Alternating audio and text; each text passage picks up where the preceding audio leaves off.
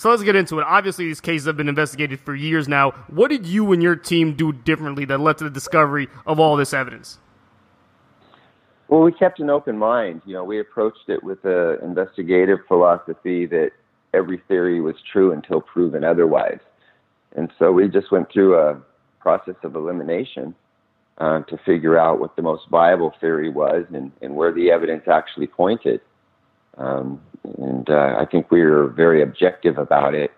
And perhaps my predecessor, Russell Poole, was not as objective. He didn't have the information at his disposal that we did.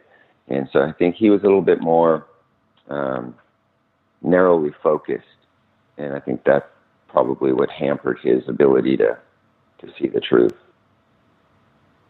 And in terms of the process, how did it work? Did you start with witnesses, video evidence?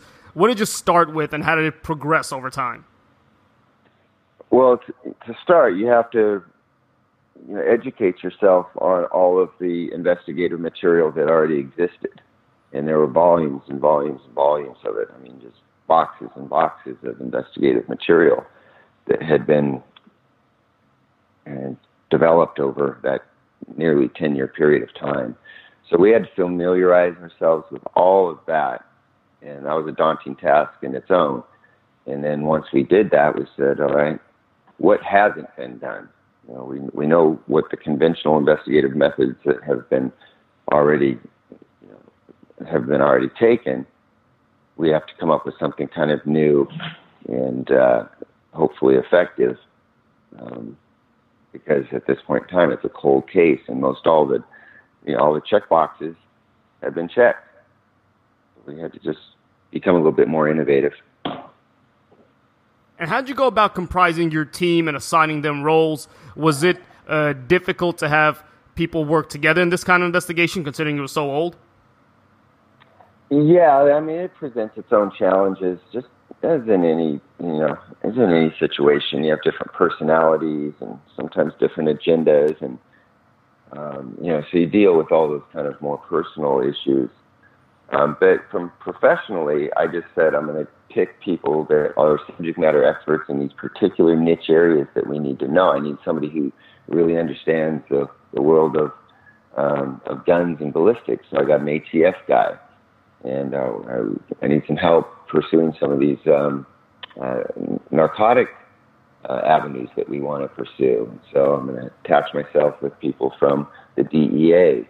And then, of course, there's gangs. So I got to get guys that had historic gang intelligence, like Tim Brennan, who dealt with some of these people back in the 90s when the crimes had occurred. So it was kind of just a practical approach, get people who were in the best position to know things and come together and collaborate. Did you receive a lot of help or any pushback or any resistance from the LAPD or anybody working on behalf of Los Angeles? No, not at all. As a matter of fact, we had an open door and a green light to do just about anything that we needed to do. I mean, the LAPD was very, very,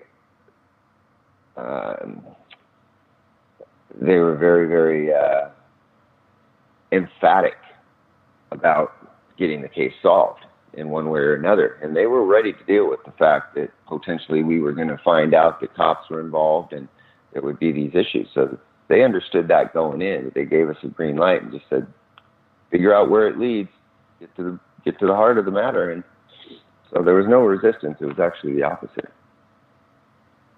And the primary issues you encountered, at least it seemed, were these disagreements at the corporate level, somewhat, between Bad Boy Records and Suge Knight, and also at the street level between some of the various gangs involved. How did those two merge in your investigation?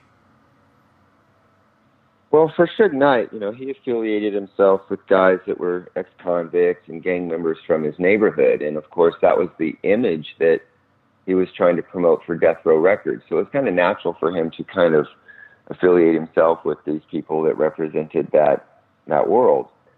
And, there was, with Bad Boy and Sean Combs' association with the Crips, it was a little bit different. It was more out of a necessity. Bad Boy knew that when they came out here to the West Coast, they had to deal with Suge and his goons and, needed to get the same type of protection that those guys were offering to Suge, at the street level. And so for Sean Combs, he just became associated with these guys who were the enemies of his enemies. It's like that old saying, make the enemy of your enemy your friend. And that's how it kind of evolved for him.